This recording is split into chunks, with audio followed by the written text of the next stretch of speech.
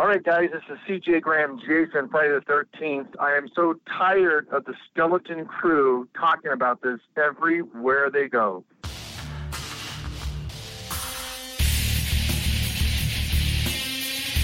You're listening to The Skeleton Crew exclusively on HorrorBid.com.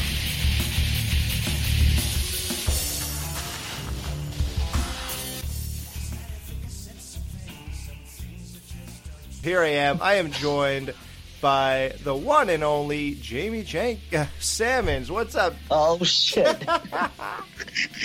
You'll get it by the time the show's done. You'll get it. I sort of got it. Jen, isn't your middle name Jen? That's what I was doing. What? I thought your middle name was Jen. That's what I was saying. Oh, you did, huh? Yeah, Jamie Jen Salmon. That's what I said. Oh, yeah. Well, it's not. Oh. Yeah, no, you're wrong. Jen doesn't start with a D? That was smooth, though. Smooth transition. And you just got done hearing him. It is the special guest host, Dan Chase. Hey, I'm glad to be back. Your special guest host. Isn't that what you were when we did the 12 days of Friday the 13th? And I feel like I haven't progressed any since then. Yeah, you sound exactly the same as April 2012. No, I've digressed. I've gotten even worse. You went backwards. Okay. And speaking of going backwards, who else is here, Alex? And speaking of digressing, we're talking about a movie that also did that. And our other special guest host, Jerry Herring. What's up, buddy, from Kill the Cast? I'm going by Steve Herring now. Steve Rhodes Herring now, if you can. Wow. And payment is now sent, Alex. Thanks for having me on. If you're nasty. Yeah, Jerry is my co-host on the Married with Children podcast, which is blowing up. I mean, I can't believe that you don't listen to that show. I can't believe you messaged me and you're like, dude, I just it let in 18 people in the group. And I'm like, dude, I literally just let in 20, at 4 a.m. Yep. Guys, if you're not listening to that show, it's your loss. I'm telling you, it really is. Well, Alex, you know what I can't believe? I've done more podcasts with fucking Jerry Herring than I have you guys in the past month or two. That's fucking frightening. It's like you can't get enough. Dan's talking about Cut to the Chase, guys. That is his show.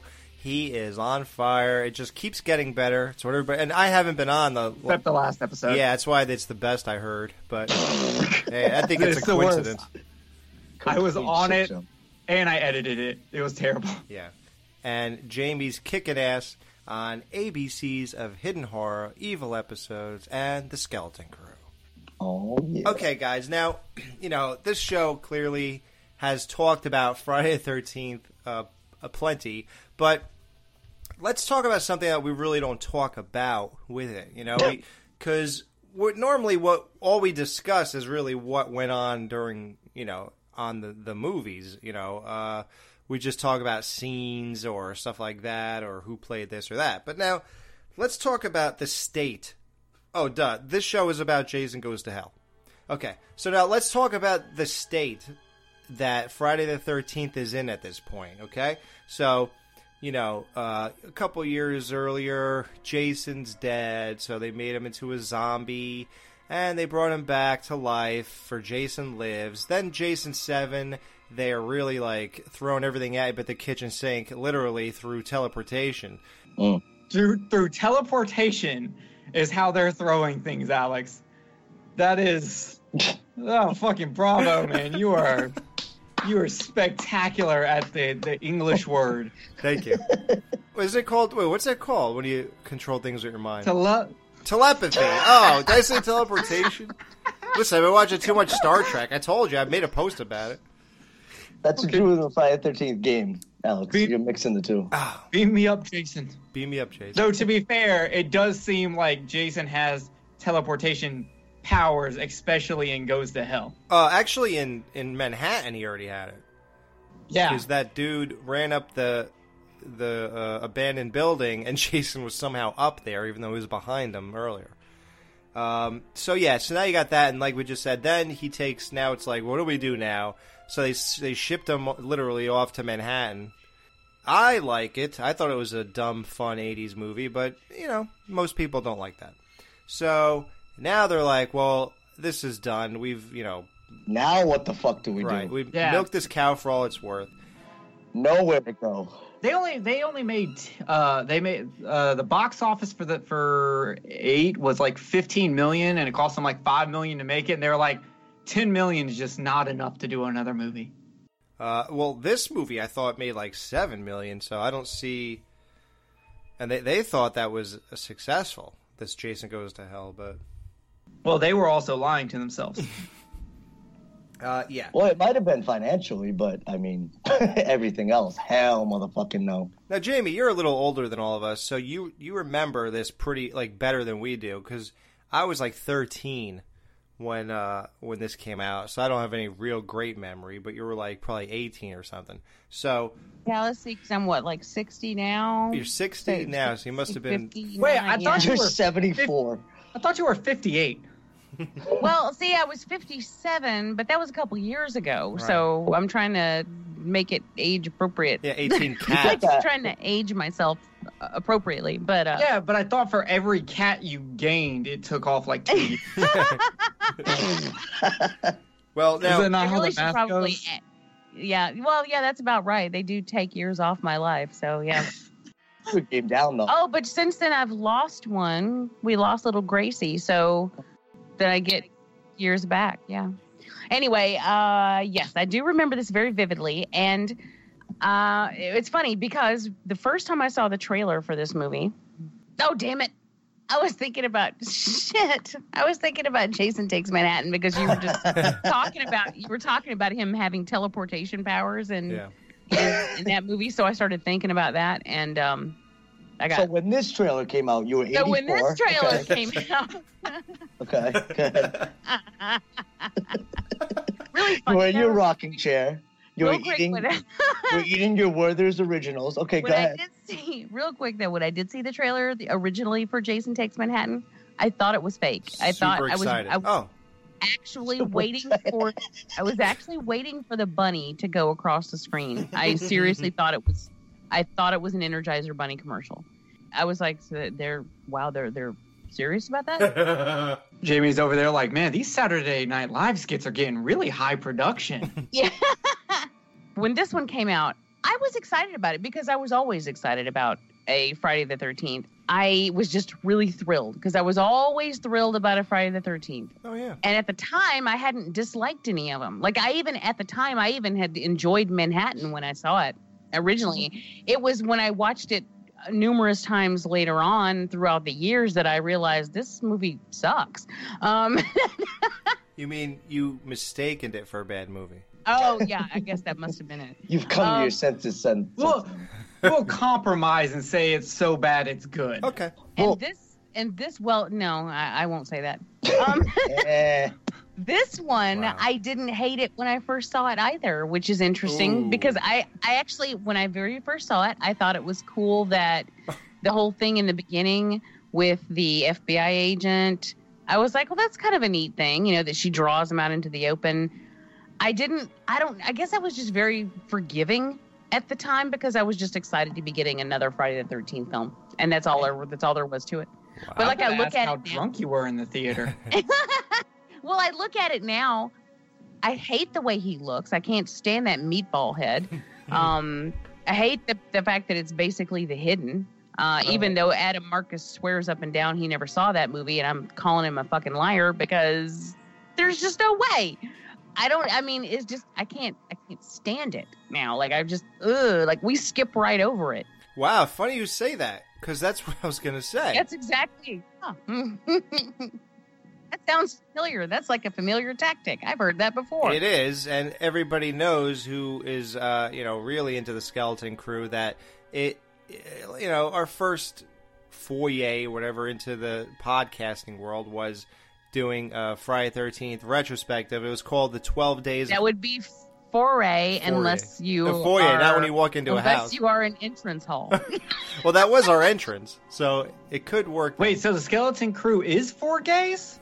We are. I was for always gay. curious. Okay. Yeah, oh, okay. absolutely. Just checking. Well, now that you're here, yes.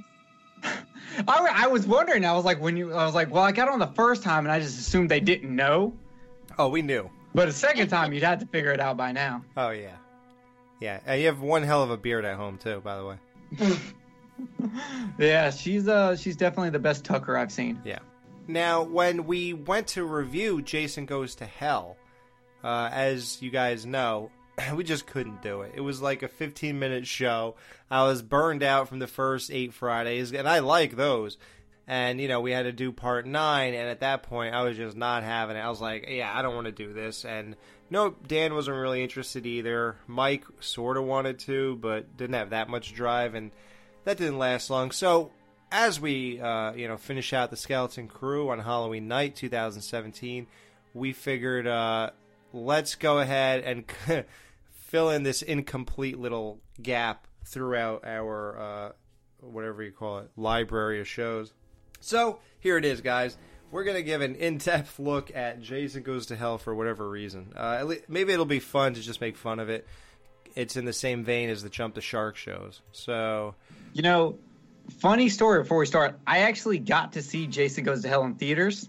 My uncle took me, and I am pretty positive he got some really weird fucking looks taking a 5-year-old into that movie theater. Well, is it because the 5-year-old was upside down on his... No, definitely not that part, unfortunately. It wasn't because you were watching the movie, it's because you couldn't see it. I just remember when we left the theater, like, literally the only thing I remember is asking him where Jason was. Yeah, well, you couldn't see him after he told you to grab your ankles, right? Yeah, so he was like, oh, okay. Anyway, so, Jamie, you liked this in the theater, huh? I seem to recall liking. I don't remember having any big beefs with it at the time. I think I thought it was weird and different, but I don't think I hated it for that. Ooh. I think I just, like I said, I was just like, woo. I mean, I don't know. It was I was way more forgiving back then. Way more. The director of this movie is Adam Marcus. A-D-U-M-B. The writer, it's written by Jay Hughley and Adam Marcus. The main people, Stephen Freeman, he's like the nerd lead guy. John LeMay. Jessica Kimball is Carrie. And Kane Hodder returns as Jason Voorhees and a security guard and Freddy Krueger's arm. Yes, believe it or not, on IMDb, you could click Freddy Krueger's arm. It's highlighted, and that's what Kane Hodder played. So he got to play. Freddy's arm is actually part of the Voltron. So each part is played by a different person. Oh. People don't know that. Robert Englund actually only plays the head. Little known fact. Yeah. Creighton Duke is played by Steve Williams. And any other worth mentioning people?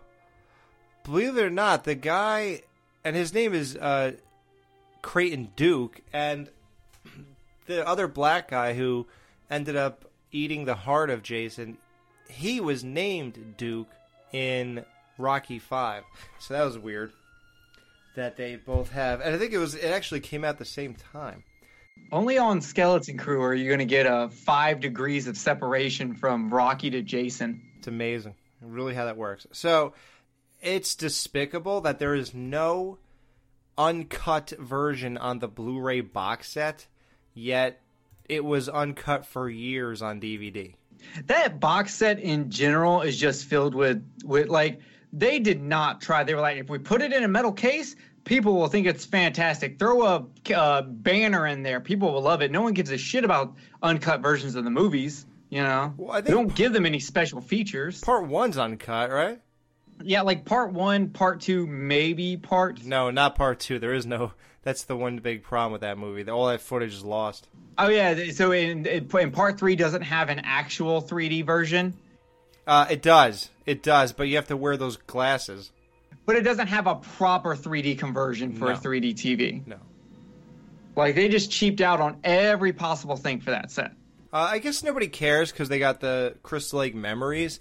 So that's not really a big deal to have no bonus stuff. And plus, we already got tons of bonus stuff on the DVD box set that came out in 2004, I think. So it's like, you know, at that point, you don't care anymore. But, yeah, I think it's dumb, though, that this is not unrated on that set. So, Now, this opening shot is supposed to make you feel like you're watching, like, you know, when they made the remake and stuff, everybody complains it didn't feel like a Friday the 13th. Do you guys think that the opening shots of this movie and this whole thing with this chick felt like a Friday the 13th movie?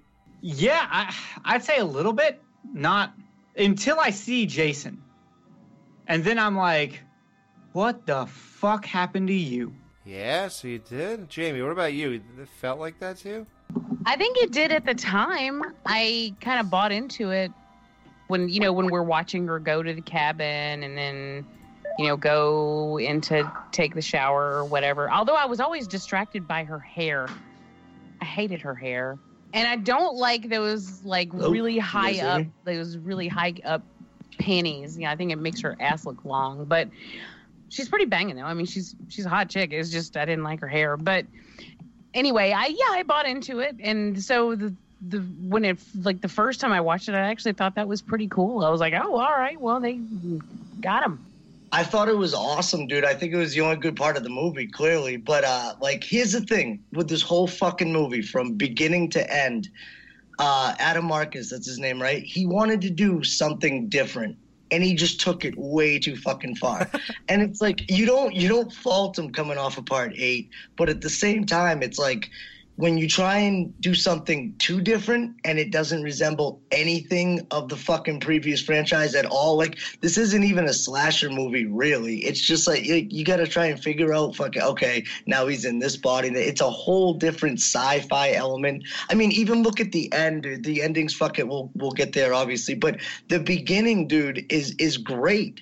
But where do you go from that? You blew your wad in the first fucking 15 minutes or 10 minutes, whatever it was, Well, he set up an asinine, entire plot here. I mean, the whole point of killing Jason is, we're supposed to be okay, so where are we going from here? And that's when we're going to introduce something to you guys. It's going to blow your minds.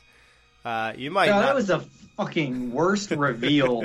And, I know how to kill him. But I'm not telling you unless you pay me. Okay, I get that. Right. You're kind of a jerk, but I get that. And then, when you finally reveal it, I'm like, really, motherfucker? Yeah. Really? The first time I hear him say that, I'm just like, so you're telling me that she had a daughter and she just literally was like, well, fuck her. My son's dead. I'm doing everything from him now, and fuck everyone else in my family in this nice-ass house and all this shit. Yeah, it would be the other way around. You fucking take the Mongoloid and you hide him away. You put his ass up for adoption. Yeah, right. Her, I'm like, you're gonna be an actress and you're gonna be famous. We're gonna do so many good things with you. Yeah, you're gonna bring money into this house. You're gonna be on Buck Rogers. Well, what they did is they did psychology. It was a psychology trick. And silver spoons. What the psychological trick was that Adam Marcus tried to pull on everybody. He presented it like this. So Creighton Duke, presents this whole idea that I know how to kill Jason, but the only way that you're going to find out is if you pay me. So he put this high price on it. So they're setting up like it's a huge, big deal to find this out. So when he finally has this odd, gay hand fondling moment with this guy in jail, which is very odd. The way he's just kind of fondling his hands for the first 3 minutes before he starts, and the guy just lets him. Right? Yeah. Yeah. I'd rather you just start breaking them as soon as I put it through the bar. And that's only the first fucking gay moment in this movie. It's a few. I was waiting for him to just be like, "You want me to show you a trick?" Yeah. I just didn't understand what was happening here. So now after he breaks this guy's hands, we're supposed to be so blown away by that and cringing, and then when he finally tells you that he's going to tell you without paying, we're supposed to feel so relieved that, oh, good, we're finally going to get this information, that we'll be so thankful that we're just getting it, that we're not going to really sit there and be like, what the fuck are you talking about? That was the psychological trick that is supposed to help us absorb this information better. Yeah, but it's also I'm not going to make you pay money, but you're going to pay, because he's literally like, I hope you're ready to pay. And it's like, pay with what? What do you want from me? With my dick. You're literally just Can you clarify this for me? I still cannot, like, I tried to, like, I watched this scene like 3 times. I'm like, did I miss something? Why did he break his hand? Like, I'm so confused as to why. So is the director, because the director forgot about it for most of the rest of the movie. Oh, Dude, God. yeah, exactly. Well, that too. Well, the only thing I could think of is if the guy was like, dude, this dude just broke my hand, and then he grabbed the cop by the neck, almost like a distraction. Even then, you don't need to fucking actually do it. You could just fake punch that. him. That's the only explanation I could think of, though. Like, why? That was in his odd way. That was payment. Like, although he gets actually nothing out of it. Like, you're right. It's stupid. No, he's a sadistic bastard.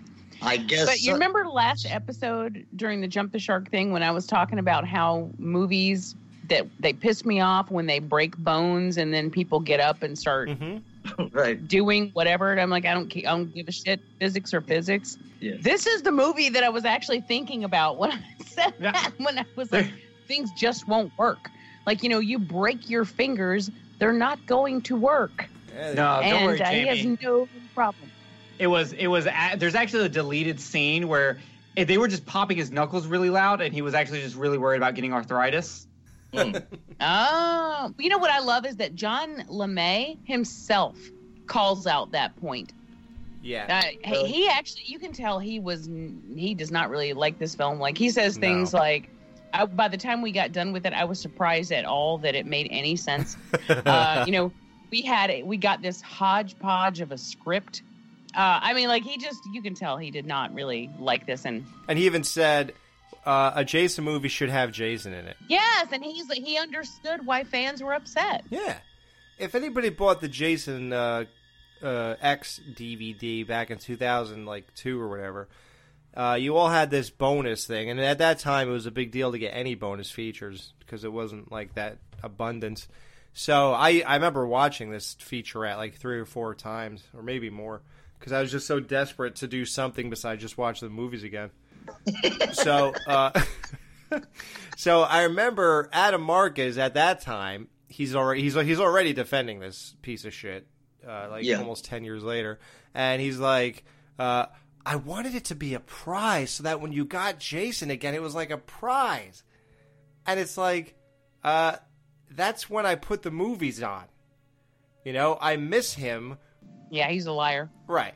He also said he put the naked cop in there so that, these movies always have naked women in them. I wanted the ladies to have something to look at. Like, that guy? I think he wanted something to look at. You're a liar. I wanted to be so different, dude. Every aspect. I just wanted to do something different. And then, this is the first fucking film that there's not a final girl, it's a final guy. Fuck out of here, dude. Like, everything, he just got to go against the grain, doesn't he? And it just sucked, dude. Like, what was he, like 14 when he made this movie? 23. Exactly. He was like a fucking 12-year-old fucking kid, and somebody somewhere along the line gave him this fucking money because of a fucking student film that he made. Good for you, dude. But this movie sucks ass. It doesn't even make sense. Like, it's not even a final girl or a final guy. It's a final couple who don't even like each other. Yeah, she tried to kill you earlier, if you forgot, and you turned down free pussy to go to some other lady's house who got killed for her. Like, his character in general makes no sense as to why he's doing anything in this movie. I have no clue what his motivation is. Dude, let's just ask this question. Are there any characters even in this movie that are likable? Like, really? Just Duke, I guess, right? And that's borderline. I have to sit here with Duke and just go, how did he learn all this knowledge about Jason? Like, it seems like a guy just sat around in a tinfoil hat, made a bunch of fucking guesses, and somehow lucked out and was right. Nah, man, fucking Rob the Jason Hunter told him. I want to know how he learned it all while he was simultaneously all hooked up with the Cult of Thorn. Yeah, and how? Right. And did he know that the Necronomicon was involved? Are him and Ash friends or not? I need to know. Is there, like, does Ash and Duke hook up with the Winchester boys and they all, like, get together and go, hey, have you heard this myth about this guy named Jason? Duke's like, no, tell me. He finds out, and now he's the expert, quote unquote, just because he's the only guy in town. Right. And supposedly Jason has been doing this. Like, Duke knows that Jason's been body hopping. I'm sorry. At what point between never hearing from him after he drowned to this movie did he ever do this? We find out all these movies later and years later that Jason has a sister. I can explain to you. He actually wasn't body hopping. So what happened is Jason 1 through 4 had no supernatural abilities. He was just mongoloid stupid and didn't feel pain. Then, not you, Dan. You're just stupid. And then in 6, he doesn't actually come back to life like Frankenstein's monster with electricity. That is just a pure coincidence. That was the demon coming back from the grave and taking over Jason's body, which just happened to be there coincidentally and happened to get struck by lightning while someone else was happening in a serial killer's body. That's just all pure coincidence. And you would know this if you had your tinfoil hat, Alex. Well, why didn't he try to make out with Tommy in part 6 and swap the room? Because Tommy would have liked that in that movie. Because Tommy wasn't a Voorhees. He has to stay in a Voorhees body because that was the first body he ever possessed. When this chick turns the light on in the beginning when she's luring Jason, and this bulb has this amazing pop of a bubble burn out, which I've never seen in my life. Why would she go outside to a shed for a light bulb? Like, why don't you just walk 2 feet to the next room and turn that light on? Like, why is that one light bulb so important? I have always said the same thing. Like, that's the only light bulb on the whole place down there? You are just arriving at this place in the middle of the night. Are you really going to do that right now? Well, yes, because, the CIA has intelligence on how Jason acts, and they all know that Jason would prefer it in a tool shed, so they got to get his attention with the tool shed, tease him a little bit, then bring him into the house. And then she has to Gordon herself off a fucking railing. No, he killed one person in a tool shed. It was that pig-faced girl in part 7. But he gets really turned on by that pig-faced girl, and he wanted to... The CIA knows this, okay? The government knows what they're doing, Alex. Don't question them. He killed the Chinese kid, too, in the remake. Yeah. Oh, well, that was after, though. Well, right, exactly. Yeah, well, and by the way, speaking of that beginning scene, I think coming down the trees, coming in a little too fucking hot on ropes was just a little too much, don't you guys think? It was a cool image. I like it. It's fucking badass. That was a little too much. Even though Jason's indestructible, basically, I think that was a little much.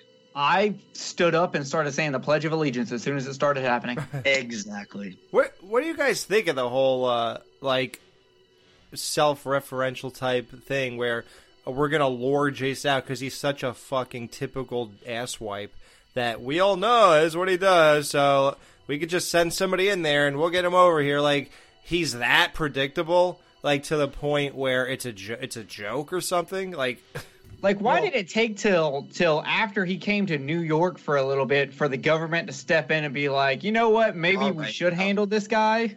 Look, and that's the way I go with it. I go the opposite way with what Jerry just said. Like, I'm surprised they didn't do this a long time ago. I mean, you look at what happened after Part 6. That involved the most people, right? I mean, because Part 7 was just basically one family, couple people. But, Part 6 had all the cops, the town involved or whatever. You'd figure they'd fucking handle that shit back then.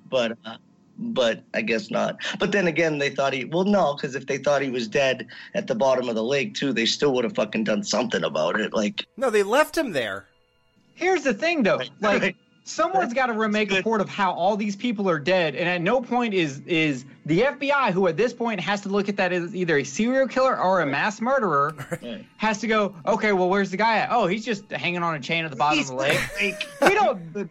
Well, we need to go down there and get him.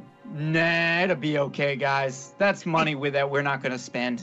It makes no sense. Yeah. Like, literally, your first 4 movies, if they are in the same timeline, which I think they are. They are. That's a serial killer. That is FBI. If the FBI gets involved after, 3 bodies, and this is a guy who's done, basically a mass murder event 3 times in a row, and by the 4th movie, y'all still ain't getting involved? That doesn't make any sense. 5, you get a copycat, and you're still not getting involved? Yeah, it's insane. I mean, the only thing you could say is that they thought he was dead after 3. That's the only thing you have going for that, because why would they get involved if they think he's dead? I just don't understand. He's dead, but they don't have a body. No, they had a body. They thought he was in the freezer thing. But no one finalized that paperwork. Well, they got killed. Oh, that he escaped. Yeah, but right. I'm saying the FBI would follow up on shit like this. Yeah. Right, you would think. Yeah. I just don't understand how Duke knows more about Jason than all of us who've seen all these movies 30 times each. Like, how does he know? Why is anyone telling us anything we don't know about Jason? That just doesn't make sense. Because it was in the script. That's why. Yeah, he got contacted from Fox Mulder on what was going on. See, that's the problem. This movie just has a lot of deleted scenes where you see Duke. This is a universe movie. It's in the X-Files universe, the Supernatural universe. Actually, it's a New Line movie, Jerry. No, not Universal, you dumbass. Jesus. It's Universal But that's what we don't know. That's how Duke knows all of this. Yeah, Van Helsing called him and was like, hey, look, you got to fucking stab him through the heart, but just not with a stake. Yeah, like, and where'd they get that thing from? Yeah, the dagger. Yeah, that's just laying around somewhere. Like, oh, dude, they could have done so much with so many aspects. Even that beginning scene with, like we just said, the FBI. Dude, you could even make a whole fucking movie about that and kind of lead up to it a little more.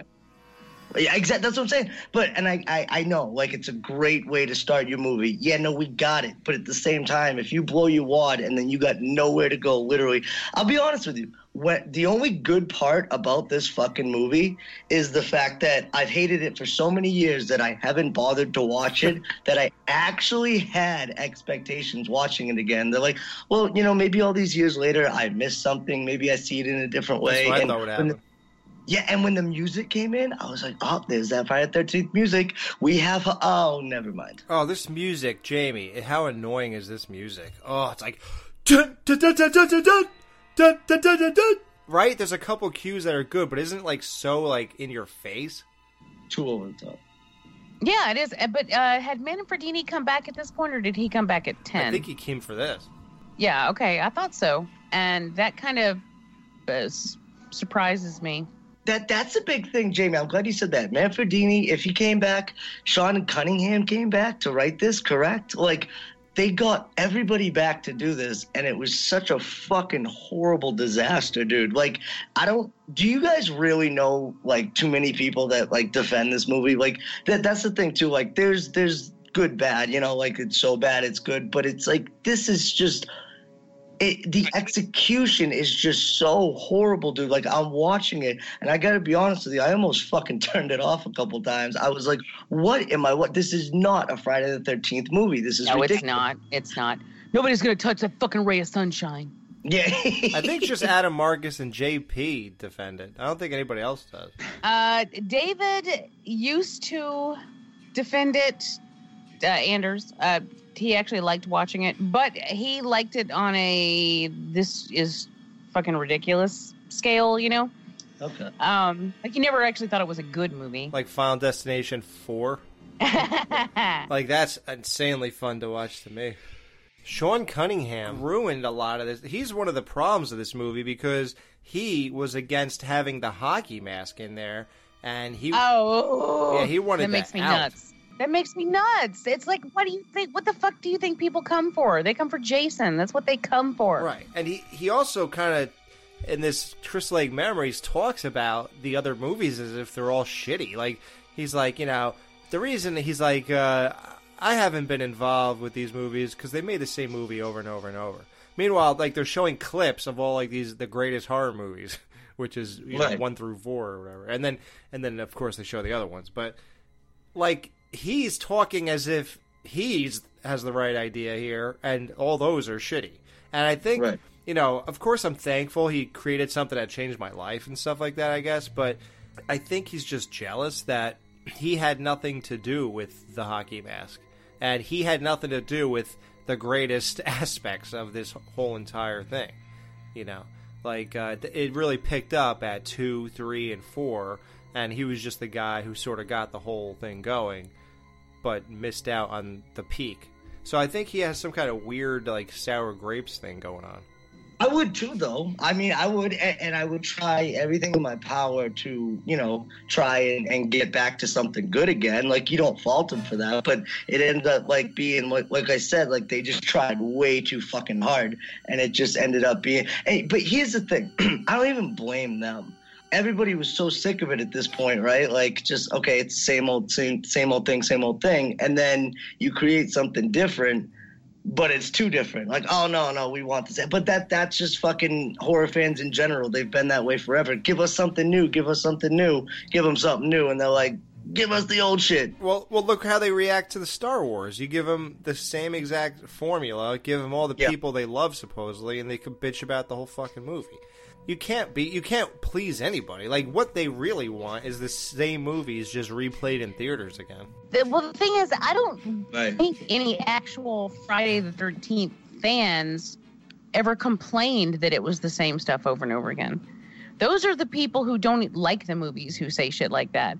Never have I ever said, I'm so tired of Jason doing the same shit over and over again. No, that's what he's supposed to do. That's what I want to see him do. I want to see kids show up. Some of them hot, some of them not, some of them annoying, whatever. And, some boobs, hopefully, sometimes not. But he shows up and they get killed and hopefully we get to see the gore. That's what I want from a Friday the 13th movie. And as long as you give me that, I'm okay. And as long as you give me that with Jason, I'm okay. Not with... random autopsy guy. I mean, what the fuck is that? I don't want any of that, Jamie. I want something new. I want a black guy who's possessed by Jason Demon Rat shaving a white man. Yeah. That's what I want. Okay? Well, then that's what you got. Then Adam Marcus is like your dream god. Like, he's like the best director in the world. I want to see people possessed by Jason making out with other people. That's what I want. I want new. Slipping him a huge tongue, yeah. Friday the 13th, Part 8, Old and Busted. I want new hotness. Old and Busted. I want to see someone make a sequel who actually gives a damn about the series and its fans or its fans. This guy just wanted to slap everyone in the face with his cock. You know what would have made this movie better? In the form of that worm. Here's the thing. We want something new with Jason, but we just want something small, like Jason in the snow. Give us Jason in the wintertime. Let's give us that. I want to see some erect nipples and some blood on white snow. That's all I want. Right. That's actually that has been done in a fan film. No. Oh, well, I'm not talking about you and Brian's homemade video. No. There's a lot of white going on. That's not snow, though. No, but okay, Jamie, I see what you're saying, though. I just thought at this point in the game, though, when they take him out of Crystal Lake and they put him in Manhattan or whatever, you got to think of a new way to do it, right? And I think location is everything. But first of all, I think that you could make Friday the 13th movies forever and have them be like the first 4 or even the first 8 or whatever, and keep doing those type of movies and just change it, new characters, change out. Like, I think you could make those movies till the end of time and people would still watch them, and I would love them as well. But I just thought that the state of horror at this point was basically like, slashers are kind of played out at this point. Like, give us something new. Oh yeah, let's not forget that there's the 90s. Right, that's what I'm saying. We didn't even really think about that. So let's think this again. Now, if you were going to make a Jason movie and the whole slasher craze is dead and buried, what would you do? Would you just not make this because its time has passed? Or if you did, what changes would you make to have it keep up with what's going on today? I think if you're trying to think progressively like that, you're fucking doomed to fail. I say that do what's worked before and just put your own twist on it. Don't fucking twist the living shit out of it like he punches that bitch and her head spins around. Don't twist it like that, because then you get to the point where we're making fun of it all these years later, and it's fucking ridiculous, dude, and it has no redeemable qualities. Like, in my eye, well, like, there's 2, the beginning and the end, but that's about it. Yeah, well, let's talk about, let's say something positive here. Beginning and the end. Yeah, no, I do like the mirror thing, because Jason has had a mirror thing throughout the series, or at least at one time. I think in 8 he had a mirror thing. Dude. And I do kind of like the idea to when you see Jason in the mirror, you actually see Jason, which is because that is so stupid. No, vampires don't see themselves in the mirror because they have no soul. Gingers don't see themselves in the mirror because they have no soul. Jason. Well, how do you shave? No, I can't. It just grows in all fucked up trailer park like this. I can't do anything about it. But Jason has so much soul that not only can he grow in all white trashy like that? But Jason has soul, so you see his true soul through the mirror, because the mirror is the gateway to the soul. Or is that a camera? One of the two. Well, then his soul It's is your eyes. Your eyes are the windows to your soul. Here's the thing. You're completely wrong, because the logistics of this mirror thing are so fucking whacked. Now, okay, so a black man eats a heart of Jason whose body seemingly doesn't matter, right? So, okay, yep. Okay, so now these orange fireflies or whatever sink into his chest, so now he is supposedly Jason, whether it's apparently not a worm anymore, it's just his heart and these things. So no worm entered this guy. Well, you've heard of heartworms, right? Well, yeah. So he has heartworm, okay? Yeah. That's what happens when you eat meat that's not cooked, which he did. So now Jason, supposedly his essence or whatever is in this guy. So his muscle. Why? And this makes no sense too with the ending. With after this worm becomes a half of whatever and goes inside this dead chick's twat, then is reborn, and he jumps. Now he's able to jump 8 feet through a floor, apparently. So, for that instance and the mirror, why would Jason look anything like he looked when they blew him up, or anything he looked prior? Why is he wearing exactly the same clothes with the same rips and the same mask with the same overgrown skin? What the fuck? How is that even in any way logical whatsoever? Well, Alex, because aliens, okay? Well, okay, right. But more importantly, though, Alex, okay, if that is true and he can see himself or whatever, like you pointed out the other day, shouldn't his movements at least be the same?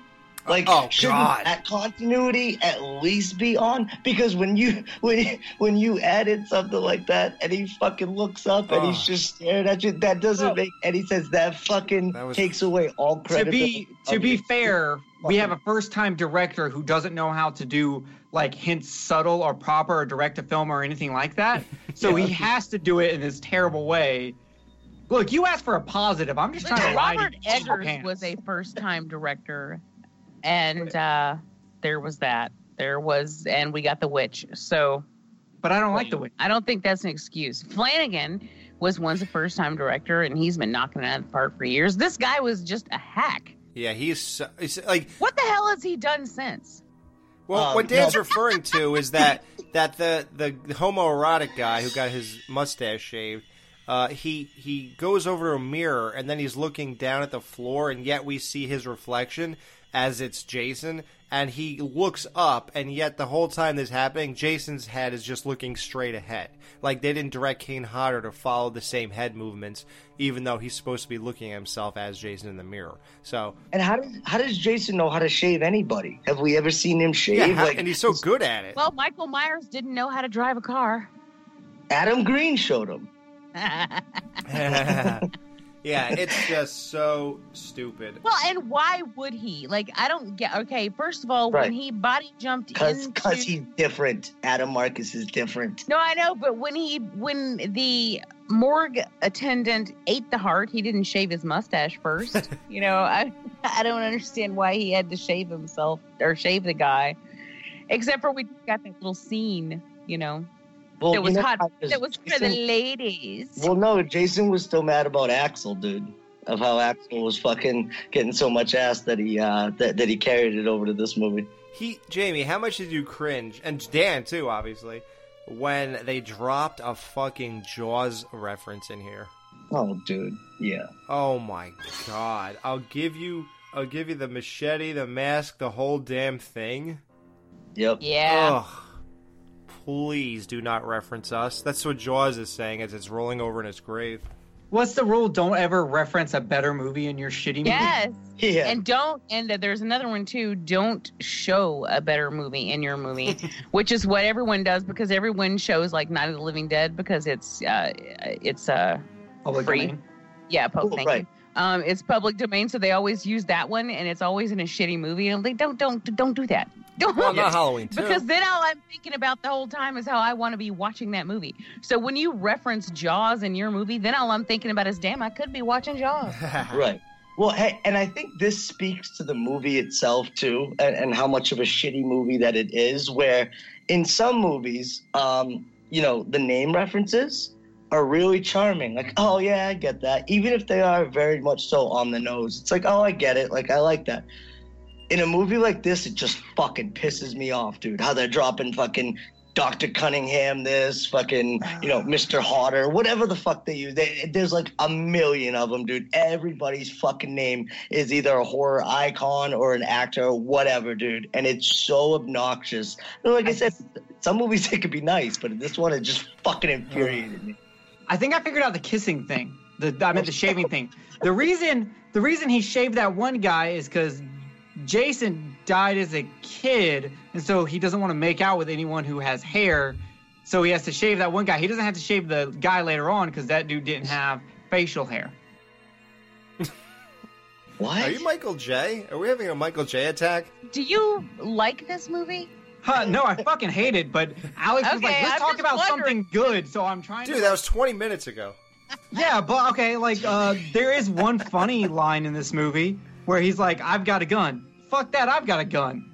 That was funny. Okay. Yeah, I like that. The melting scene was cool. The kill was obviously the greatest part of the movie, which is not in the fucking Blu-ray box set. The tent kill, you mean? The tent kill is the tent kill is the best thing about this movie, and it wasn't even supposed to be in the goddamn movie.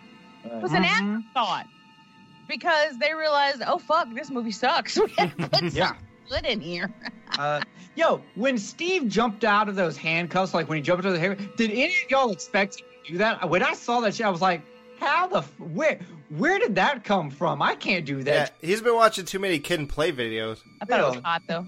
Hey, did anyone else think that Dan is also the kind of guy that would hide the body and then fuck her daughter? Oh, absolutely. I mean, without a doubt. I'd be disappointed if he didn't. Exactly. I literally, I don't think I could make up any more shit to even make this movie make any sense. Like, how did she stab to his sternum?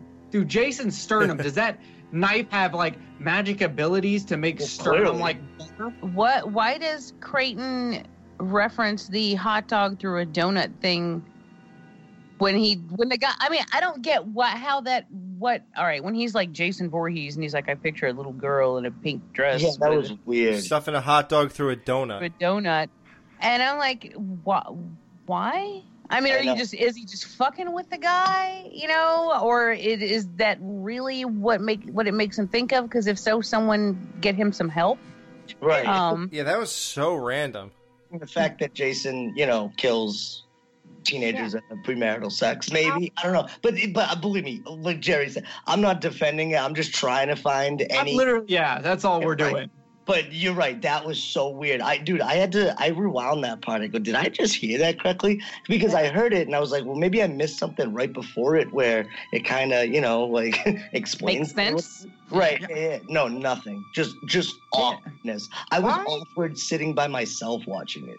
Why did Jason pass out after like killing everyone at the fucking diner? He just like passes out so they can get away with their two notes because they show the note and it's written one way and then they show it again and it's written a completely different way.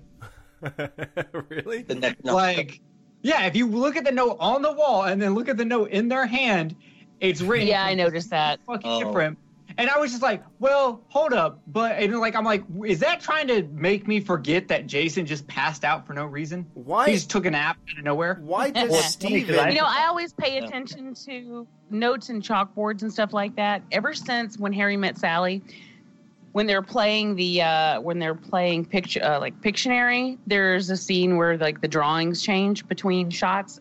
And then in Billy Madison, when he writes Phil Rurudo on the chalkboard, that changes. It's not a word, it's a name. His handwriting changes.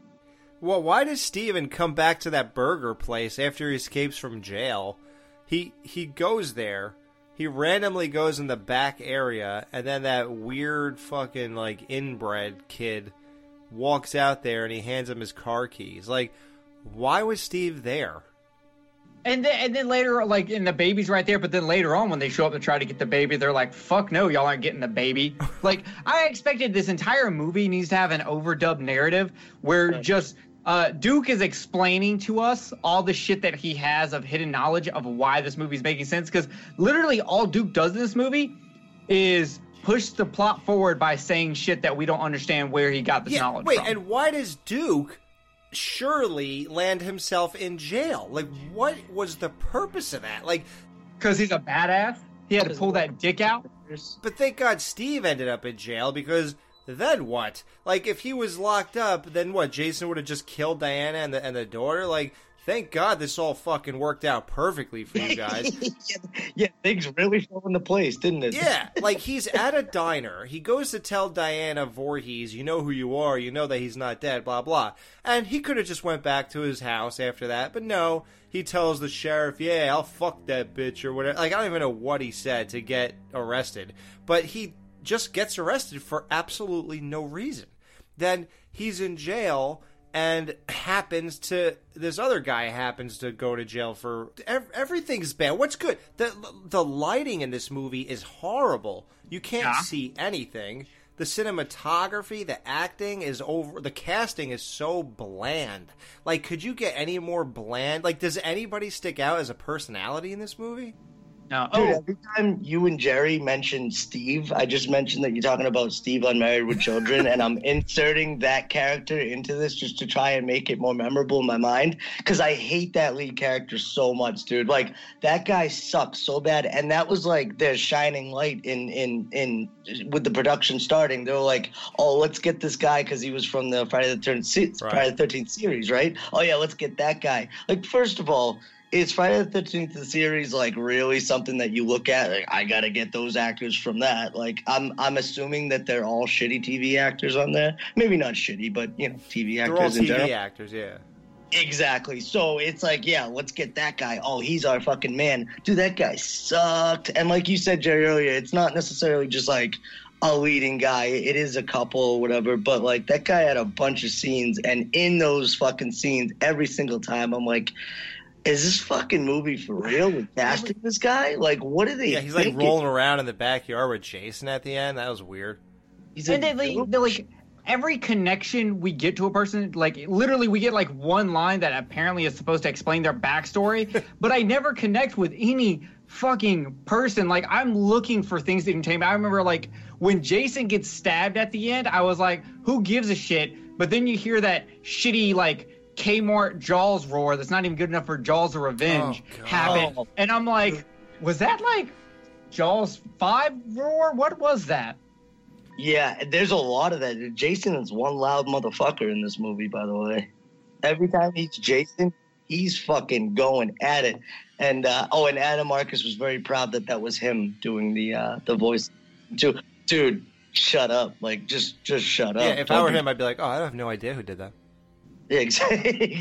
I didn't even direct the movie. It was like my twin brother. We just had the same name. Now, here's a question. Jerry put up Silence of the Lambs against Seven. Let's put this fucking shitstorm up against what's the really shitty Nightmare on Elm Street? All of them? Everyone after 3? Where they use the ploy of bringing in a daughter, like in the 9th entry of this. Freddy's Dead. Yes, correct. Which one's worse? And then let's compare it to Halloween 6. I'll take a Halloween 6. Halloween 6, because they both have the Man in Black. Yeah. True. Or one has a black man. Man in Black. Duke versus Win. I think Win's going to lose. Well, what kills me is that even after all these years and after all the hate and all of this crap, Adam Marcus still tries to defend everything he did. I mean, if I were him, I'd be like, look, I was fresh out of film school. I fucked up. I fucked up. I'm sorry, you guys. I heard he defends this on on the internet still. Like, he'll argue with people in Friday the 13th. That's funny. I was actually just thinking, I wonder if like he surfs the internet looking for people bashing on this movie, and then I was like, I wonder if he's gonna like find this and then listen to it and then, oh please, dude, hear all of it. And then I was like, Well, and then that's actually what led me to my, why are you defending this movie? just admit it. You know, you were young. It's okay. You were fresh out of film school. You were trying to do something cool. I get it. Like you wanted to make a difference, because everybody who's fresh out of school thinks they know more than everybody that precedes them. Yes, well, and that is not guys, just filmmakers. That is across the board. Well, I have a revelation here, though, Jamie. This is big. This is very big. Now, I just found out Adam Marcus was the writer on Texas Chainsaw 3D. There you go. There you go. I'm talking Fuck cell me, I phones like and that stuff. movie.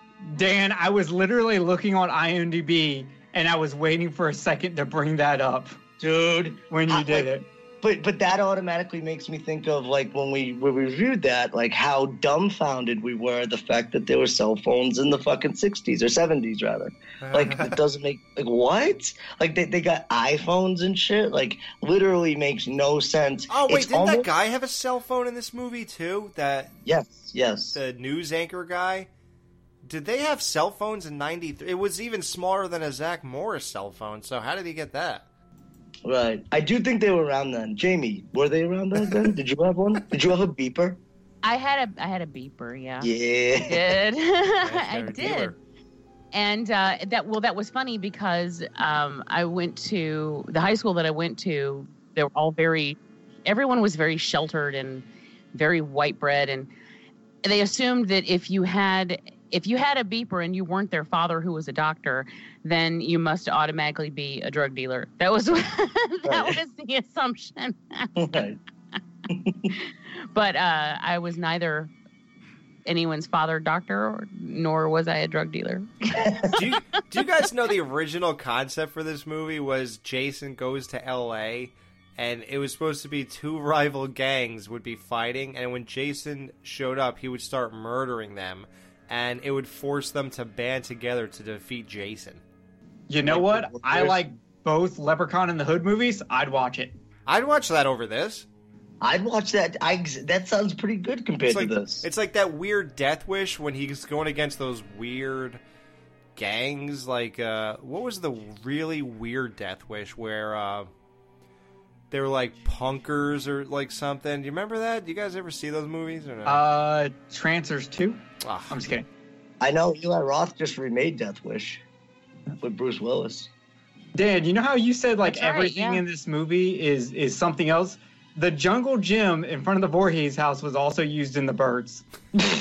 Really? Another movie better than this. Oh my god, like the crate in the basement is from the crate from Creepshow. Well, yeah. I mean, that was that, and you already mentioned the Necronomicon. Yeah. How about Tony Todd was supposed to be Creighton Duke, but he lost out to Steve Williams? Well, they fucked up. I would have probably enjoyed it more if it did have Tony Todd in it. Yeah. They stole that Necronomicon prop. It's the actual one. They took it and used it without permission and without paying Tom Sullivan. Fucking dude. Do you guys do you remember what he said his idea was for Freddy versus Jason?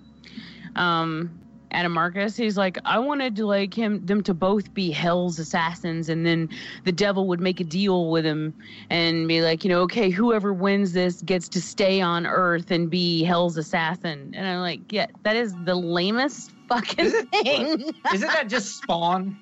Yeah. Isn't that like that's literally he just stole the idea from Spawn? Just like this is The Hidden, and Yeah. And Jamie, let's talk about that for a second. That final scene, right, with fucking Freddy's glove that comes up, like pretty much that's what everybody knows this movie for. That and like we said, the beginning, because it's badass and shit like that. But you know what I noticed, and I'm sure you guys noticed this as well. Is there anything that fucking pissed you off about that scene, or you noticed that was very out of place? The horrible laughing. Yes, dude, that was not Freddy at all. No. Now, if you want to tell me that's Kane Hodder's hand, I think that's cool. There's no way you can fucking tell it's Robert Englund or Kane Hodder. Like, I think it's awesome that it is Kane Hodder's hand. Great, fine, whatever. The fact that laugh sounded nothing like him bothered me. And it's New Line. How could they not clear that? Right. How hard would it be to just pull 6 seconds of a laugh from any of the movies? why was he dragged to hell by giant Muppet hands? Yeah, that was weird too. Yeah, They were like really they were weird. like the rock biter from Why? the Neverending Story. Why? Rebel This- Rock. I'm so tired. I Apparently takes used to place have big, Strong. Oh my god. This movie apparently takes place in 2003. Well, God, thank God we're past that. It You says the serious? movie takes place in 2003. What? That doesn't I make just- any sense. Well, that means it's after Manhattan then, and it's Well, because if you look at seven was supposed to be roughly 10 years after 6, Mhm. which and that's I'm pulling that from Corey Feldman said that in the fuck does he know? Crystal Lake Memories. It was Well, actually we got to take that as gospel then. when he was Oh, when the he narrator. was narrating. Oh, okay. Yeah, when he was narrating in Crystal Lake Memories, he said that part 7 was roughly 10 years after part 6. Right. So then I guess this is, and then of course there's 8, and then there's this, which I still argue is like some weird alternate timeline. Right. I agree with Jerry on that. It just doesn't seem to fit. I mean, like what the hell happened from the time that he was a child in the sewer crawling out of a giant skull in the deleted scene to now where he's got this meatball head, and I don't understand. I hate the way he looks in this movie so much. Oh my god! And he's never unmasked in this movie, which never happened before.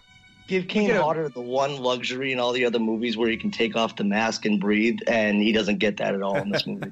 Hey, what about At the all. crawling demon deleted scene? Like Oh, where they like I don't know if y'all have seen that, but it's like this Yeah. brown rusted fucking looking demon thing that crawls out. Like that was kind of badass. I was like, why didn't we just do this? Fuck it. Jason loses the Jason look and just becomes this demon, and it's like Jason / Pumpkinhead for the rest of the movie. Right. I'd watch that. They might as well have done that. It would have been something to look at. But, it's weird. Like we said, these characters, the only personality any of them got was the one guy who didn't want to bang with a rubber, and that was about as in-depth as we got with somebody. And then beyond that, it was this news reporter guy, because you're talking about the demon, and that all comes to fruition because he tells one of his friends or whatever, which I guess he must be really good friends with this guy, that he would not rat him out. He tells somebody, for some reason, he dug up the dead body of his wife's mother, Diana Voorhees, and then brought her to the house and threw her in a closet so that they could mysteriously find it. And then he goes, so I dug up her mother and then went home and fucked her daughter. Is this girl Ellie Grimbridge or something? Like, she got over this that quickly that she's fucking this guy after the funeral? Yeah, I think that's the first time we're all speechless during this show. Yeah, that pretty much is aligned with the whole movie, but yeah. So, I don't know. The one cool scene, another good one is when the guy starts melting. That was pretty cool. That was awesome. That was cool. That Well, was and alright. this is K&B effects, though, and that's the thing. Like, the effects are great, but you know what's weird, too? You take away that tent scene, which is obviously, like you said, like by far the best notable, death sequence in the whole movie. There's some really whack-ass kills, too. Like, oh, and by the way, there's a lot of them, too. There's, like, over 20 kills in this movie. It's kind of crazy. I didn't even notice. Like would they? Yeah, exactly. You don't notice it because one of them is like some dudes gets fucking their head crushed in a window or something, or a girl, I forget. Like it's really quick, but like just smashed in the fucking thing real quick, and then it's a cutaway. And I understand that that's been like a staple of the series. You know, you do that quick cutaway or whatever, but. These were just lame, like little fucking shots of a head barely being crushed, and then onto the next scene. Like, what was that? Okay, I'll try to remember a couple. So he breaks the inbred kid's arms, who's the son of that fucking obnoxious bitch who runs the burger joint. Awesome bone break, by the way. Yeah. Yep, that was good. And then he got the 2-for-1 burgers and stuff of Jason. Like, that's weird referential stuff is just strange to me still, but okay. Yeah, wait till 96 gets here, kids. We're not there. I know. I never understood the draw of the Jason burger because it's going to be covered up by condiments and vegetables and a bun. So what good is that? Right.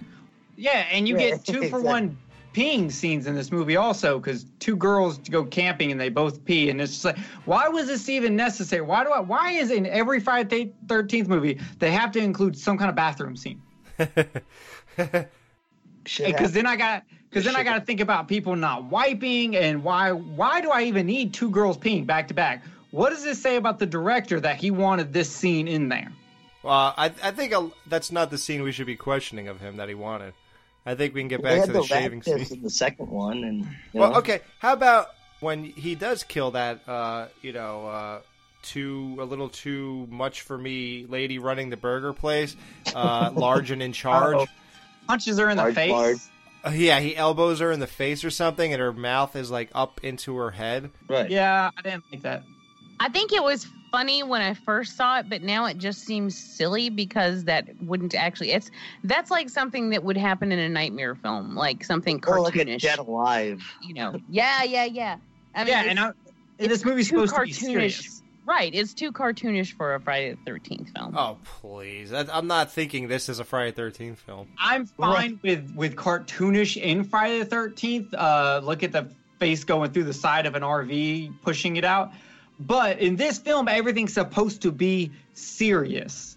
Right. So I can't accept the fucking punched in face. Well, nothing about any of that area is serious. The son, the husband is surely not someone to be taken seriously. The whole thing, 2-for-1 Jason burgers. I mean, are you taking that seriously? And then the way she talks to everybody is just stupid. Like, nothing about that whole that whole like segment of the movie is that seriousness is gone. So the diner area is the cops from Last House on the Left. Yeah, it's the non-serious section. Yeah. Okay. So if anything happens there, it's like, oh well, they're at the diner. Well, I'll give the mirror scene a pass, and you can give that a pass. Well, how about like Steve kills this news anchor guy, which is the husband of his ex-girlfriend or whatever, who he has a kid with. He runs him over, does this, that, the other thing. Now, you're thinking, this is fucking... Now, shit just got real. You just killed my husband, dude. And, he had some odd behavior, but I think I kind of try to remember, and it wasn't enough for her to really understand until they got to the jail and he had to shoot him. So...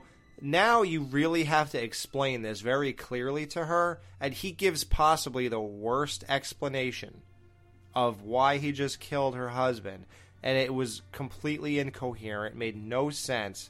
They don't explain shit in this movie. Right. And when they do explain it, I have to sit there and go, well, where did you get this information? They either don't explain it, or when they do explain it, I don't understand where they got the explanation from. Straight from their ass.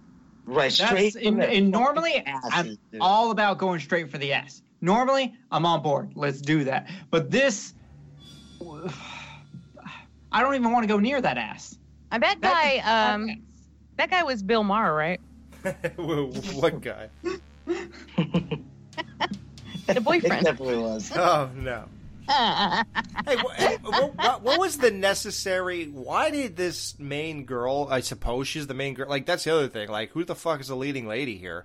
Oh, no. It's a main couple. Yeah, it's a main bunch of people. Like, there's no leading lady. She has, like, no screen time, really, to speak of. I'm not sure. Are we supposed to think of her as the Laurie Strode here or something? But, okay. Duke breaks out of jail and, I guess, goes to the burger place for whatever reason again. Finds the baby there. Thank God that the baby was there. And brings it to this Voorhees house. So, for whatever reason, the note, I guess, to lure her there, I guess.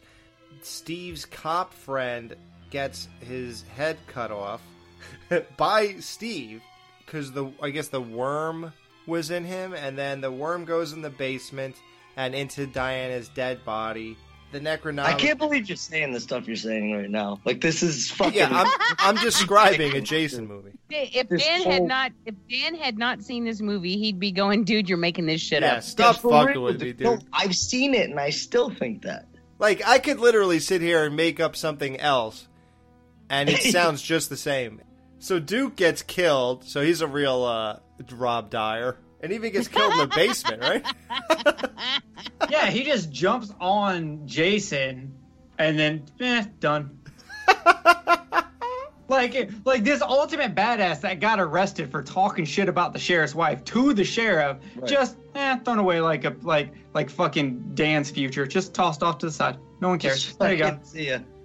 No hope for you. So yeah, they have this whole like wild battle in the backyard. He throws them into like kids' play sets and stuff. So Jason's stabbed in the heart. The orange things go flying out in this terribly horrible, like low-key, extravagant ending. At no point when you're talking about a Jason movie should you have to say, and then the orange things. Yeah, fly out of his chest. Yeah. What the fuck? You mean blood drops? No. No, they're orange and Fire. they glow. They float, you know. They can dance around. It's like Mac and Me, kind of. So now it's just his mask laying on there, and this dog comes over and touches it. Like, how many takes till you think the dog touched it the right way? And why did we need first of all, like, Jason went down like with his head just straight. So how did his mask come off to sit up that way and get pushed back up enough for the dog to come and touch it? Well, especially when it was embedded in his face. Yeah. Right. That's the Like, thing. when he was getting pulled down, the fucking rock monster from fucking Return to Oz was like, no, we don't want your mask. Don't bring that shit down here. Take off your clothes while you're at it, big boy. Like, what the fuck? Yeah. Who This made is a that bizarre decision? world fan fiction type of fucking deal, dude. Like It literally and like does you sound said, like fan fiction. Yeah, and like Jamie said, I feel like this takes place in an alternate universe. That's what I was saying about Texas Chainsaw 3D too, where just some things just do not add up at all. That I swear, dude, it's like that bizarro fucking Superman fucking in Superman 2, 3, whatever it is, where he's fucking drinking booze. Like, what is happening? here? If you take every reference I've said during this show to another like movie or TV series, it literally, and you take how Alex is describing the plot, it sounds like fan fiction where someone was like, man, I can't Right. wait to make Jason visit all these other worlds and I'm going to set it up with this movie. Right. Right. Right. And dude, and by comparison too, Freddy versus Jason is like the fucking Citizen Kane of fucking. Okay, of- well, of- let's not go that far. compared to this, it is. No, Freddy versus Jason was actually written by people who understand and give a shit about the characters, for one. Right. You know, I appreciate what they did. I like that film. I think it was a decent balance between the two of them, and they kind of pulled together a good way to bring them together. I was actually very happy with that film, but you can tell that they know the films. They know the characters. This film looks like the people who wrote it have never seen one of these films in their lives. They're like the Ronnie Yu of writers. Oh shit. Poor Ronnie. That was I know. More blood, more blood. It's like the writers who wrote Sons of Anarchy season 7 wrote this movie. Oh no. Whoa. No spoilers. I'm only in season 4. Yeah, it's just unbelievable. Adam Marcus, you gotta stop defending this shit, dude. I think that's all he has in his career, though. Look at what he's done. He's done nothing. All he can do is keep his name afloat by bringing up more buzz about fucking yeah. Jason Goes to Hell. That's all he can That's do. all he can do. And as you guys say that, I think to what Jamie said earlier, he's definitely gonna hear this. Oh, he's going to Google the shit out of it. I expect him to show up in the middle of the night at my house and fucking kidnap me like some MIB shit. No, we're gonna hear Adam Marcus killed himself in his one-room apartment today. Don't kill yourself. Just admit you're wrong. No, he can kill himself if he wants. Let's see, director, 6 credits. Jason Goes to Hell, Let It Snow, Conspiracy, Fitz and Slade, Secret Santa, and that's 2017. Well, you know, my first film was Someone in Hell. My next one should definitely be about snow. And Santa. And Santa Claus. Check this out. So, Jason Goes to Hell is 93. He didn't get work again for 6 years till 99. Then after that, 9 years to 2008. 5 years to 13, and 4 years later to 2017. That's how long it takes for... It's like, you know how, like, when celebrities do crazy shit and, like, people sort of... Like, They just forget that, what's his name? Mel Gibson's a racist. Yeah. Or Arnold Schwarzenegger cheated on his wife, or things like Christian that. Bale screamed at the guy. Right. Or the guy threw the phone at the face of the girl, the gladiator guy. What's his name? Russell Crowe. Yeah. Or Dan Chase review of the stuff, stuff like that. Classic. Yeah, like that's his career. It's all based on forgetting his last project because enough time has gone by. So, and it's funny, when I was actually typing his name into IMDb, I almost accidentally spelled it A-D-U-M-B, Marcus. Like, I literally think that's his name at this point.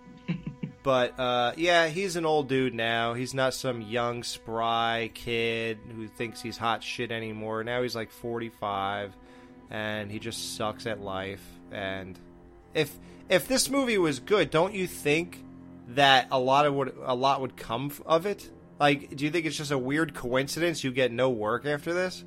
And here's the thing, too. Movies like this can get initially, basically fucking exiled and fans are going to hate it forever. But, like, sometimes these movies age well, and over time people look at, dude, I know a lot of people who are coming fucking, across the fucking Hayden Christensen thing, like, oh, maybe he wasn't too bad in those movies. Like, we kind of like him now. They're even talking about him being back. This movie will never reach that fucking level at all. Like, this will forever hold the title of the worst Friday the 13th movie. Don't you guys think, like, do you really think that they could ever come out with another movie that even comes close to as bad as this one was? No, because I guarantee you they would never do this again. Like, they would, if they're going to, anyone who makes a Friday the 13th film in the future will never attempt to stray from Jason. They won't. Even when they did the remake, they blended the first 4 films because they didn't want any part of it to be without Jason. They had to mash everything together so that they could make sure to get Jason in there because they know what the fans want, So no one would be that stupid to do this again. Yeah, right. They couldn't even do the remake with just the mom. Like, that's straying enough at this point. Right. Even though it's actually technically not. They wanted Betsy Palmer to record something for a dream sequence, and she denied it. She was like, hell no. What, in Freddy vs. Jason? No, in fucking Jason Goes to Hell. They were like, we want to do this dream sequence throwback with you. And she was like, hell no. He said the same thing for Freddy vs. Jason, too. Yeah, she said no to that, too. But she should have maybe done that one, but not this one.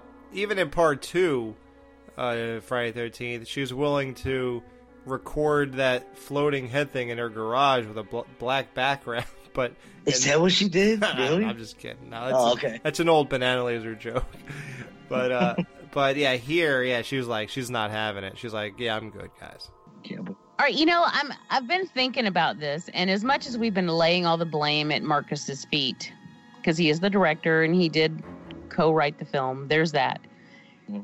Someone should have had the responsibility to step in front of him and go, dude, what are you doing? New Line. They fucked up. And they didn't.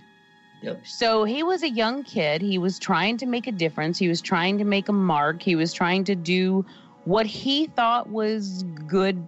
Honestly, I feel like he thought it was good for his career. He still thinks it's good. I don't think he was really I don't think he cared about the series and what was good for the series. I think he was trying to do what was best for him. Exactly. I think he didn't want to be doing a Friday the 13th film. He wanted to do something different, but this is what he got a hold of, But someone should have said no. Mm-hmm. And no one did. So it's not, I'll say the majority of the blame lays at his feet because that's what happens when you direct a film. You get the good, you get the bad, Right. It's ultimately your fault. But someone else shares in that blame. Yeah. And I think, honestly, at that time, New Line didn't give a fuck about the character either. He wasn't theirs. Freddy was theirs. Right. They had no love. They had no loyalty for Jason. Yeah. Right. And at the end of the day, they made money. As a matter of fact, he was a rival. to Right. their beloved character. I mean, it's the house that Freddie built. You know, it's not. I don't know. I mean, I think the reason the only reason they even attempted to acquire him was because they wanted to do the mashup down the road, Right. and that was about as far as they gave a shit. So, yeah, I mean, New Line on the whole was just like, we don't give a fuck. I mean, that's the impression I get anyway. No, just you're from right. The product that we get. And this wasn't a situation with studio interference at all. It was the opposite. It was They should have interfered. right. I was just thinking about the early '90s too, with all the indie filmmakers. Like it seemed like a lot of people were giving them chances, or indie filmmakers were just putting them out themselves. Like, look at fucking Tarantino, Rodriguez, Kevin Smith. All those guys came out around that time, probably a little after this movie was made. I believe, but it just seems like everybody was giving indie filmmakers a chance at that time. Or at least that's how I think of it in my mind. Just putting everything together. No, that's true, and they're doing it because it's happening right now again, Right. where we're giving more indie filmmakers a try, and some of them do really well, Right. and some of them make Jason Goes to Hell. Exactly. Well, as we wrap this up, let's just talk about some of the movies that came out. We don't have to talk about them, but just to give you perspective. Needful Things, The Dark Half, Kronos, Leprechaun, Body Snatchers, Body Bags, Return of the Living Dead Part 3, Warlock, The Armageddon, Body Melt, Ticks, Trauma, Carnosaur, Amityville, A New Generation. Jerry. Yeah. Man's Yeah, Best Friend, son. Night Owl, Puppet Master 4. Now I just got to name ones that you'll hear of. Yeah. Witchboard 2, Dollman vs. Demonic Toys, My Boyfriend's Back, Hocus Pocus, The Good Son, and something that looks like an Alien ripoff, like really bad. Look at the cover of Dark Universe 93. It looks like a horrible Alien ripoff. Yeah, and then this movie did not make anyone's best of for the 90s show. No. Maniac Cop 3. Yeah, our 90s show. 90s, that was just a shitty year in general. I Right. mean, yikes. Whoa! We had I had Carnosaur as my number one pick and The Dark Half as my runner-up. I feel like I did fantastic. I'm not saying everything was shit, but I'm saying overall, that list of titles, is like some fucking B team. You hear that, Dan? It's the great. It's the JV team of horror titles. Okay, Jamie, I wasn't going to go to this last tier, but now I have to after what you said. Ready? Listen to these titles of 1993 horror. Maniac Cop 3, Night Terrors, The Ornate Lock, The Untold Story, The Hidden 2, Psycho Cop 2, The Nostril Picker. What? Time out. Nope, you made that shit up. I did Go not. back. Look it up. The Nostril Picker. Go ahead. Little Devils, The Birth, and Legal Innocence. Wow. Legal Innocence. Wow. I like the sound of that. That sounds like a Lifetime movie. It Or really like one does. of those Drew Barrymore sexy teen movies, like Poison Right. Ivy or whatever. Like Poison Ivy 7. Yeah. Why did you go It's Drew Barrymore for sexy 90s teen movie? for Ooh. Poison Ivy. The movie Poison What? Ivy. Drew Barrymore can be pretty at times, but I've never looked at her and been like, I'm about to sex this up. Because she was always the one who played like the little slutty teen who got her tits out. Well, her face has that baby fat on it. She did a lot of those movies. Damn it. I can't help but look at her and see her from E.T. So I'm just, I'll always Oh, see that's that hot. baby face from Drew Barrymore. Yeah. All right, guys. Well, as a joke, we rated this. Dan and I gave it a 1 out of 10, and Mike gave it a 4, I think. So, or a 2. So now we do our. Oh, we don't rate anymore. Never mind. So there's no reason to do that. But Just know that we hate it. Still. I would like to say I'll never watch this again. There's no redeemable quality that is worth rewatching. Like, even that kill, I don't know if I'll ever need to go to YouTube and type in Jason Goes to Hell camping tent kill or anything. The characters all suck. They're the most bland bunch of people you can ever hire. And the lighting sucks, the directing sucks, the writing is the worst I've ever seen. And nothing has changed. And Jason literally went to hell in this movie. That's all I have to say. Go ahead. Or anybody else? I think it's hilarious that The Hidden 2 came out the same year. That cracks me up because you just named it on that list of titles that you were throwing out. Mm-hmm. Also, I even hate the poster for this movie. I hate those colors. To me, that is just the ugliest thing. Yeah, the silver mask. And the the fire. The mat. It's mainly the fire in the back. I hate the color scheme of this post. It's just ugly. Jamie, I don't like the penis snake. Jamie, want to know something? So when I was a kid, I had a Jason mask, and it was silver. And because I liked this poster as a kid, now I'm with you now. I don't. I liked it as a kid too. I thought it looked cool. I spray painted it gold. Don't ask me why, because of the colors of the poster. I don't even think the fucking mask is gold in that. It's just, with the fire behind it and all that. Oh, you blended the two. Yeah. I know. I spray painted it gold. I still have pictures of it of me as a kid in a fucking Jason mask that sprayed gold. So there's that little tidbit. Aw, that's so cute though. What did you make of this snake of some kind coming through the mask? Did you think, oh, that's the real Jason and he's just in a body? You mean like before I saw the movie? Yeah. I didn't have a fucking clue. It made no sense to me whatsoever. And also, I remember thinking that it was going to be in 3D from looking at the poster. Like I expected. You know what? I get that. Well, the last scene looks like it is in 3D. Like they shot it in 3D with the fireflies. Yeah. I think the DVD cover was a hologram. What do you call that? Lenticular. Yeah. I feel like when Alex first saw this poster, he was like, I seriously thought Jason's dick was a root, not a snake. It looks like a dried up tree root. Yeah. You know what? I'll say this, though. I never thought I would ever get any kind of enjoyment out of this movie. But I have to say, bullshitting with y'all and crafting some of the fucking craziest theories I've ever thought of to justify this movie has been a lot of fun.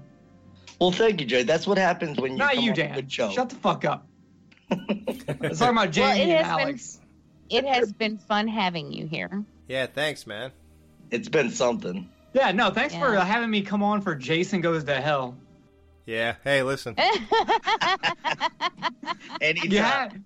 You take my idea and then you have to have me on, and they're like, well, we'll bring him on again, but I'm going to make money off of it, so make him come back and watch Jason Goes to Hell. That'll be a good idea. I just need to do a podcast without Jerry Herring on it. It's like, 3 in a row now? This is fucking getting out of control. Yeah, something like that. You really should try to find some better people in your life.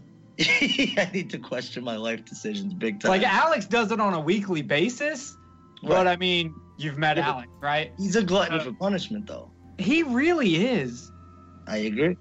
Yeah. He keeps like, Jerry, come back on Married with Children. Make sure you got your Steve on. And he, is constantly pushing me to be more and more and more Steve-like. Well, because that's further from Jerry. Yeah, and then I make uncomfortable jokes on the show that he has to edit out. I just sent you guys a picture. We should, remember how we joked about that horrible Amityville horror movie and how we're going to get into the lamp? We should all, get into these masks. Is this a new Chrome Skull movie that's coming out? The new Blade Runner 3? Is that what this? Yeah, we should all get into these Chrome Jason masks and make it's cool again. Hey, I'm going to put that on. I'm going to put on some Jinkos. We're going to go to the mall and fuck shit up. Fuck what my mom says. We'll go on a hot topic. Yeah. Yeah. Yeah. I'm going to steal Jerry V's fucking chain wallet. Yeah, because those are easy to steal, because the whole reason of the chain wallet is to not steal them. So, that's it, guys. There you have it. We came back, the Skeleton Crew came back with the help of Jerry Herring from Kill the Cast and Married with Children podcast. Thanks for the help. We Thanks released... for going to hell, Dan. No problem. I'm glad you're going there with me. Hey, it's just a place we visit, Jerry. That's true. We go on vacation there. Didn't make it down. Yes, thank you. I'm glad you got that reference, sir. Yeah, guys, April 10th, 2012 is when we reviewed Jason Goes to Hell for the first time. Didn't give you a real review, so here we are, coming back in 2017, over 5 years later, to finish the job. We hope you liked it. We're winding down. A couple more things to go, and then we got 2 big shows. Of course, the last being our big goodbye show. So, for all of us, this is Alex saying good night, and if you ever make out with a black man, make sure you shave first. Amen. Wait a second. Did y'all bring me on as the Michael J replacement for this show? Wait, you're just realizing this? This concludes our 12 Days of Friday the 13th special.